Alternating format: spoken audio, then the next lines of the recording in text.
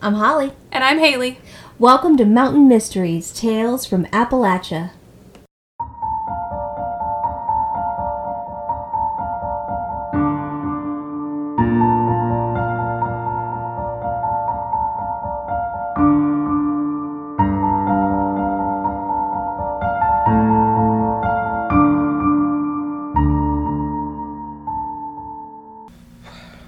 All right, welcome back.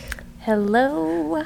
Hi. Is this the much anticipated part 2? It is. This is part 2. I am very excited.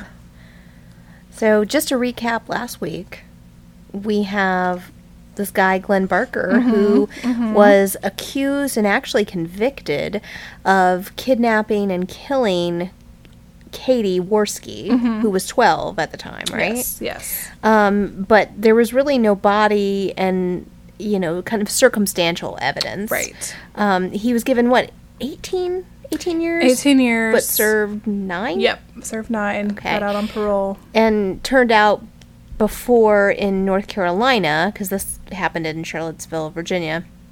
In North Carolina, he had abducted a girlfriend of a friend and was going to rape her potentially, and she got away. So anyway, this guy, from what it seems, has a history.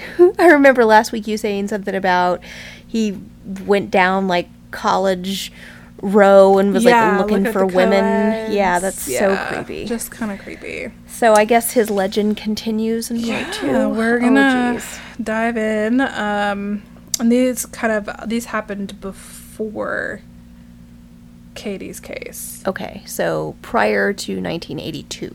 Yes, Okay. not much prior, but prior to. Okay. Yes. So, and then one happened after. Yeah. Okay. Anyway. Yeah, so we'll get into that. How was your week, though? Oh. Were you like, so I was like, we jump right in. I just wanted to check on you, make sure you're okay. Oh, no. I'm okay. Okay. Good. Holly, How are you at peace? Are you well? I am, well, physically. Physically? Mentally, No, never, but no. no. Well, I'm not mentally well because I have agreed to do. So tonight I am going to chaperone a lock-in for 5th graders. So She actually had to explain what this was. This Yeah. sounded to me like they were going to prison. Right, we're locking them up in jail over no. This is like a reward. It's been a really long, it's been a tough year. This is something that their teacher wanted to do. It's going to be like a big thing for the 5th grade class. They're going to stay overnight at the school. There's going to be they're going to have Food. dinner and Like watch a giant movies. sleepover. Yeah, That we're gonna actually play sounds really fun. A ton of games. If the rain holds off, we may have a bonfire. Do you know, are they going to go to bed late? Is it one of those things they get to stay up till midnight, or is it more organized, okay, it's 10 p.m., kiddos, night-night? I think the plan is probably midnight.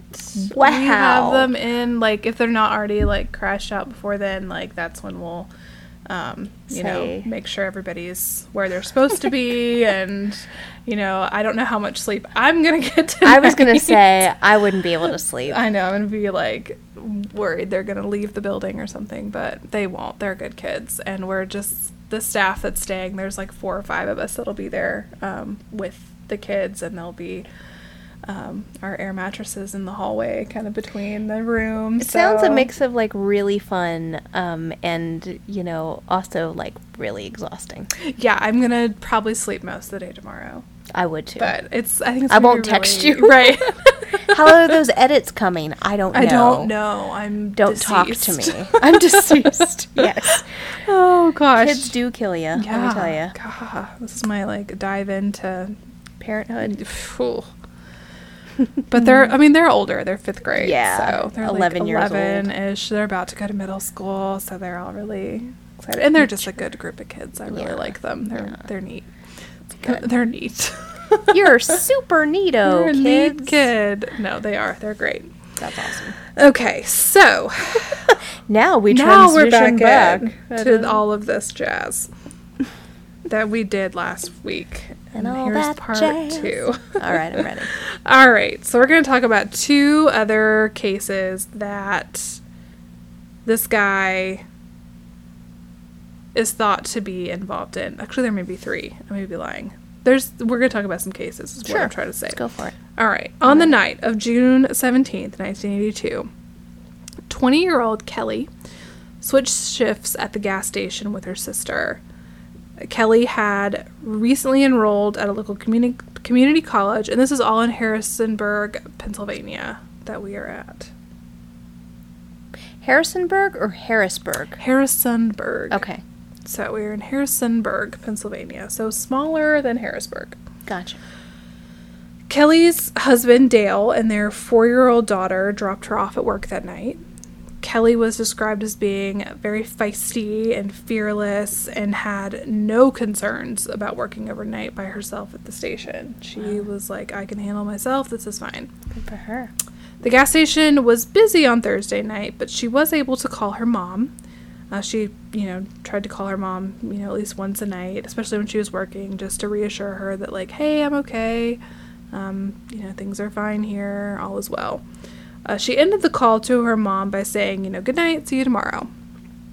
Around 2:30 a.m., Kelly called 911, asking for police to come by the gas station and check on her. Kelly reported that she had received an obscene phone call at the station and that there had been a man in the store dressed, quote, inappropriately. I don't really know what that means. And it's not really ever said how he was dressed, but he was dressed inappropriately. She also said that she had seen him just kind of driving around the parking lot. Oh, that's creepy. Yeah. She called back and told the dispatcher that he was back in the parking lot and that he was driving a silver Ford and that she needed someone to come to the station right now and get rid of him because he was really freaking her out. The call was then cut off. Oh my God. The dispatcher recalled saying, that Kelly sounded really, really scared. And for people that knew Kelly, this was not, Kelly didn't get scared. Yeah. This was not like her. Jeez. When police arrived, Kelly was nowhere to be found. Her belongings were untouched and still in the store. Police called Kelly's mom, who woke her other daughter, the one Kelly had switched shifts with, and they headed to the gas station. Once there, Kelly's sister stated that the scene seemed just really unorganized. Apparently, the information that Kelly was being harassed by someone at the gas station did not get passed along to the officers that responded. So I don't know how it was dispatched. I've heard things come across being dispatched as a certain code or whatever, and it may not say in the report what was happening, or it came across as welfare check or possible disturbance or whatever at this address or location, and there's not always that accompanying information to go along with it. So those officers didn't realize what had happened. Her family noticed that Kelly's car was not in the gas station parking lot, and police started to assume, that she had left in her own car. It was not until her husband arrived that he told them, Kelly had been dropped off, so her car was never here. So she didn't have a car. Gotcha. Detectives were confident that they were dealing with an abduction at that point, that someone had taken Kelly. Yeah. She was not the type to have just left, especially without her daughter. Kelly had gotten pregnant at 15, so she was a really young mom, and got married shortly after. But she appeared happy with her life and her marriage. She was very happy with her husband. No reason to run away. No, and she loved being a mom. That was her. She was a great mom. You meet people who are born to be a mom. Yeah. That was Kelly. So, there was no concerns, really. I mean... Your mom. She's, born to be a mom. Yeah. That kind of thing. So, detectives theorized that someone could have pulled their vehicle, right up to the door, because the way the gas station was kind of laid out, and could have gotten her in the car through the front door. Kelly was a tough girl and would have definitely put up a fight if someone had tried just to grab her. She wouldn't have gone willingly.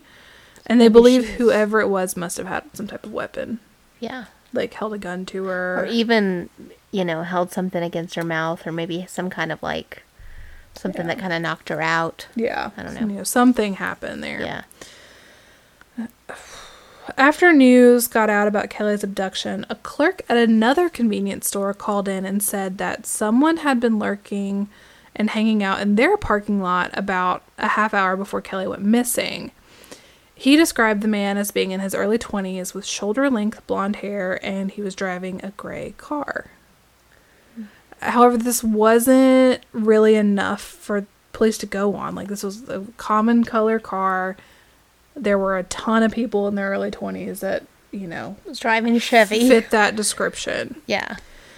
Kelly's sister shared with police that it was not uncommon for them to receive harassing phone calls when they were working alone at night. That it was just kind of something that Par for the course happened. almost. There's, a young woman working alone, people calling in. It's Really scary. It's I don't scary, like that. and it's gross, and it's awful. Yes. But it was something, unfortunately, they were pretty used to. Ugh. However, after Kelly was abducted, the calls stopped. So there's theories were the calls doing this all for along. Kelly? Or was it, they found out someone had been abducted there, so the random people, if it was multiple people calling in, decided, hey, I better not do that, or I'm going to be considered a suspect. Yeah. So kind of could go either way. Yeah. Makes sense. Detectives didn't have much in the ways of evidence and actually brought in a psychic, which They've been bringing. I know there's so many psychics. Always the psychic. He is down by the river, and Near a body of water. near a body of water, shallow grave. Yeah. Yeah. Apparently the psychic didn't help much. They don't even put in what the psychic said in the article I read. That would be like if you hired me. Yeah. It'd be I'm, like, Holly, probably by where is it? water. And I'm like, I don't know, probably on a mountain. Well, we live in the mountains. Yeah. Good luck. Yeah, good luck. Kelly's parents told reporters that they believed they knew who was responsible for Kelly's abduction and that it was a man who had attended high school with Kelly. However, this person has never formally been named, and it's unclear if police really ever looked into him. Apparently, though, the man did have a criminal record for both indecent exposure and for making obscene phone calls. So, that's a strong possibility. Yeah. The family has had a lot of critique regarding the investigation, stating that they do not believe police responded quickly enough to Kelly and that the gas station was never actually shut down to be treated like a crime scene. So, they didn't even close the station for a day to go through and look for things. They just decided there was nothing there and just reopened it the next day. It's pretty quick. I'm sorry, but we need to make money, so. Yeah. But to be fair, I've heard even in more recent times, because they're like, well, it is a business, so we need to clean up, keep on going. Yeah. It's still pretty gross. That's just so gross to me. Yeah, it's pretty awful. Kelly's family does not believe that Kelly is still alive. But they do want answers as to what happened to her. Kelly's daughter is now an adult and has a child of her own. Wow. And, talks about how tragic it is that her mom couldn't be a grandma and that her kid doesn't get that experience. That does break your heart. It that does. She didn't get to live to see, because she was such a good mom. I'm sure she'd have been a great, I know, wonderful she'd been grandma, wonderful. Yeah. It's the worst. So, how does Glenn Barker tie into all this? Because it doesn't really sound like him. This crime happened 70 miles away from Charlottesville, Virginia. In the months that followed, news reports claimed that Barker, who did sometimes drive a Ford, had been seen painting his car in the days after Kelly disappeared. Really? Barker says that police ruled him out, though, as a suspect because he was at a family reunion where relatives verified that, he was there. However, Barker had been in trouble for indecent exposure and for making harassing phone calls before. If it looks like a duck. Right? Quacks like a duck. I don't know. One of Kelly's friends actually traveled to Charlottesville every day of the 1983 trial for Katie Worski. Wow. She came every single day. And they thought, it's 70 miles. I mean, it's a haul, but it's not that far. No. And, I mean, if you look at a timeline, yes, you can be at the family reunion, but you could also have left. Right, and gone to do this. Yes. Yeah. All right. Moving on to the next one here. We're going to talk about Paula Jean Chandler. The night after Kelly Dove disappeared, Paula Jean Chandler, who was 18, was finishing her shift at a Charlottesville, Virginia restaurant. Paula was a small woman with strawberry blonde hair, and she had recently graduated from Albemarle High School and was working at El Cabritos. I can't speak Spanish. Mexican restaurant for the summer. Yeah. After work, Paula was going to hang out with a coworker at his apartment to watch TV. 2 days later, her body was found by a fisherman near the dam at the Rivanna Reservoir. Oh. Yeah.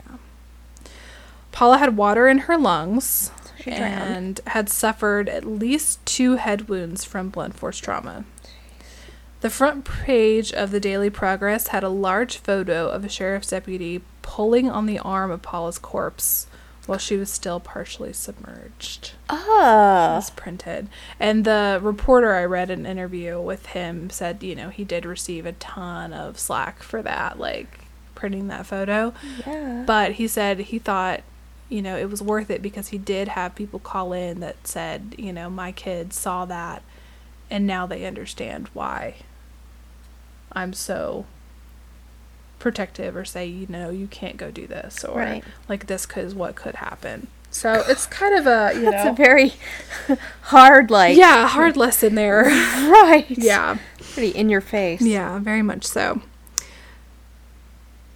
The man that Paula was going to meet that night was 19-year-old Michael Curry. He stated that Paula had come over and they had watched the movie Stripes. It's a comedy, apparently. I've never seen it. Me neither. He then said that he had dropped her back off at her car at the restaurant around 3 a.m. He stated that he had not stayed to watch her leave the parking lot, so he didn't know what had happened. So apparently he, dropped her off and left. Didn't make sure she got to her car or anything like that. That is not gentlemanly. That is not a good friend. Yes, be a good friend. Don't, make sure they're good. Yes. Police suspected Curry immediately. I mean, how could you not? Yeah. They searched his apartment and found one of Paula's shoes. Her other shoe had still been on her body when it was found in the reservoir. So he was arrested. So the thought being that something had probably happened there. He hit her, going to take her body out, dragging her or something like that. She lost a shoe. He didn't realize it, kind of thing. Jeez. However, no one that knew Michael believed that he could have killed Paula. Just too nice a guy. He was a nice guy, who doesn't walk you to your door, but quiet, whatever. Right? Yeah. But, nobody really was like, yeah, this guy. I mean, because, you kind of hear the stories of, oh, yeah, I could see it. It's definitely that guy. Yeah, he fits the mold. He was Right. always kind of a creep. Yeah. That was not this guy. But, you do have people who've been convicted of serious crimes who didn't seem like that guy because they were charming and they, fit all the, people thought they were so nice. Yep. So Coven Flynn, who was the manager at the restaurant, he was 18 years old and was the manager of the restaurant. That's pretty impressive. Pretty impressive. Said that he suspected Glenn Barker and was frustrated that police had not looked into him further. Okay. Flynn suspected Barker because Paula had said that she had received a call from another man that evening at the restaurant. He thinks this might have been someone she was planning to meet after hanging out with Curry. Flynn also said that at the time of her death, or the time of death, was based on food that they had found in her stomach.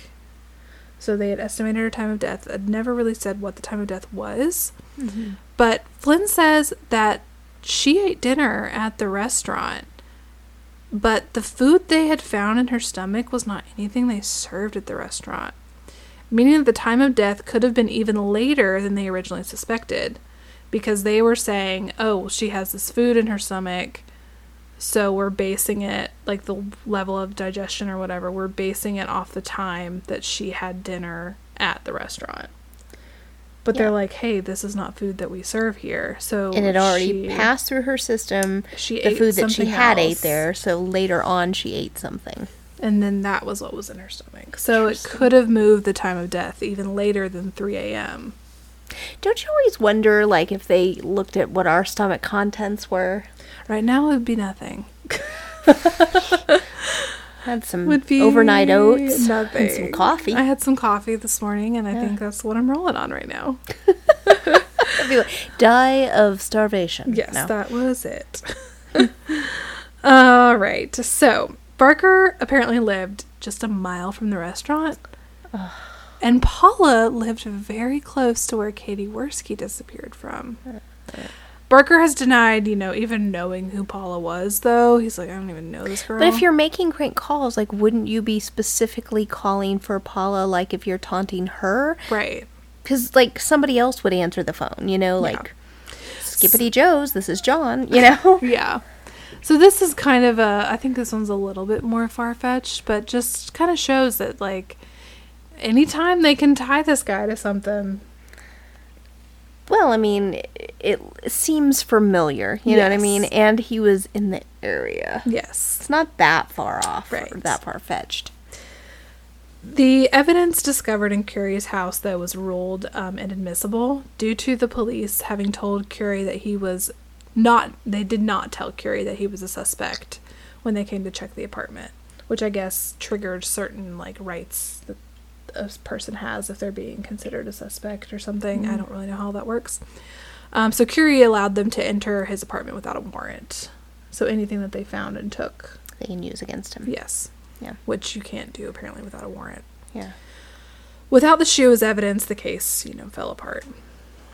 The Albemarle police, though, do consider the case to be closed due to them believing that they had the right person all along with Curie. Which, if he didn't do this, like, it pretty much ruined his life. I'm sure. Yeah.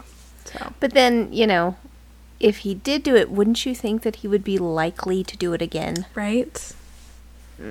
Yeah. I don't know. I don't know either. All right, we got one more to talk about. Okay. Cynthia and Heather Johnson. So we're kind Sisters? of mother and daughter. Mother and daughter. Okay. Yep. So we're kind of moving on out in In time, timeline here. yeah. We're in 1996 now. Okay, we've moved a lot. On August 29th of 1996, firefighters discovered the body of Cynthia Johnson, who was 34, dead in the family room of her home in Richmond, Virginia. They also found 7-year-old Heather in her bedroom at the front of the house. Around 7 different fires had been set around the home. Wow. Neither Cynthia or Heather had died from smoke inhalation. Interesting. Sheriff C.T. Woody, who was an officer at the time of the crime, said that it was, a horrific scene. And that while he could not or would not comment on their injuries, he stated that they had appeared ritualistic. Oh. So that it was just a really gruesome scene. Yeah. Police quickly focused in on Glenn Barker. Police stated that Barker had dated Cynthia and that things had not ended well between the two of them. Sheriff Woody stated that Cynthia was in the process of trying, to get away from Barker, whatever that was, whatever that looked like. Cynthia had recently been on vacation with another man that she was seeing, which apparently really pissed off Barker. Interesting. Yeah. Police stated that when photos of the body were shown to Barker, he responded with no emotion.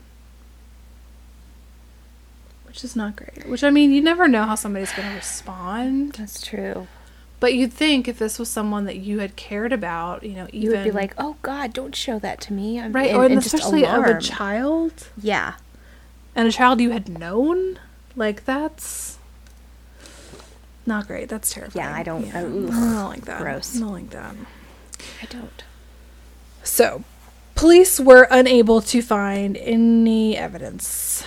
Why is this with everything tied to Barker? They're like, oops, well, no evidence. Whoops, no. It's like this guy keeps sort of going under the radar, you know, like, or getting away with something. Yep. Feels like. So, yep, there was no evidence that Barker was at the scene. Nothing. Barker has never been charged in this case. Of course not. He maintained that he was innocent in the case. He did share, though, that the night that Cynthia and Heather died, Cynthia had called him and asked him to come over. Which, like, really? If she's trying to get away from you. Why would she call you to come over? Right, you're pissed off about everything. About the other guy? Yeah, why would she call you to I mean, come over? and just the fact that he was jealous over the other guy gives him motive to do something. Yeah. He states, though, that he declined the offer. Right. Yeah. Again, he's pissed off. Why would you not go over there to... Like, have it out. Right. He would have. You would think. Yeah, no. This is not real. Barker said that he wished he had gone over, though, and said that he would have either, been dead or have been able to prevent what had happened. Was kind of his, like, thing. Someone who had already committed all these other crimes and been convicted of murder, 14 years earlier, 13 years earlier, is such a stand-up guy now. It's like, if I'd have been there, I'd have been able to... I would have protected her, because that's the kind of guy I am. I don't kill young children. Right. And so there's a part of me that is like, I think he's responsible for this one, and Katie. The other two I don't know, but maybe. Yeah. But then there's another part of me that's like, was this guy just a convenient... Like, he's kind of creepy. Yeah. Sounds like. I mean, is this just the worst case of being at the wrong place at the wrong time? Potentially. Because there's no solid evidence in any of these. And I mean, it would make sense that someone has read about this and then, knows he lives in the area and commits crimes, and then you would feel like, yeah, well, he'll be the scapegoat. They'll blame him, so I can get away with this. And he was actually, under suspicion in the case of the Lisk girls. We talked about them. Oh, yeah. And, of course, it ended up not being him. It was that guy who, I can't remember his name now, and I don't even care what his name is. But that drove to Florida and killed himself, and that guy. Yeah. So it ended up not even being Barker. Right. In that case. So is this, I think that there definitely needs to be some more looking into this, because if it wasn't him, we need to figure out who the heck it was that's still out there. I agree. And if it was, then... Barker's dead now, right? Didn't he die in, 2014 or something? He's dead, so... He maintained his innocence to the grave. And he had spent, the remainder of his years in New Jersey or something like that, so... Yeah. I don't know. It's weird. It's just all very weird. Weird. Yeah, it is. But that is part 2. Wow. That just, more. Oh my I know. gosh. It's very weird. It's either the most, elaborate conspiracy. Or he done it. Yeah. And I don't know. I don't know either. That stinks. It sure does. Well, listen, if you want to share your conspiracy theories with us and, your thoughts on this case, was it him? Was it not him? Did somebody try and frame him? Please let us know. You can do so by emailing us at mountainmysteries.appalachian@gmail.com. You can find us on Facebook. You can also message us via Facebook at Mountain Mysteries Tales from Appalachia. You also find us on Instagram at mountainmysteries.appalachia. And last but not least, support us on our Patreon at patreon.com/mountainmysteries. Thanks.